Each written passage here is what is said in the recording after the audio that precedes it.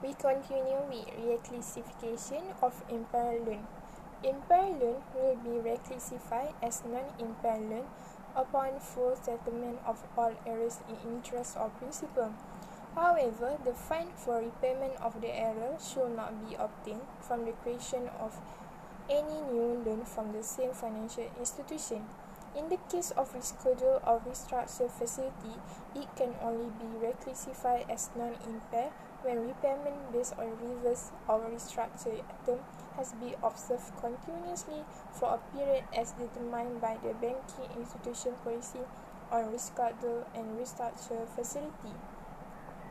However, if the impaired loan which was subsequently rescheduled by AKPK, the impaired loan may be immediately classified as non-impaired once customer and the banking institution have agreed to the new terms and conditions structured by AKPK.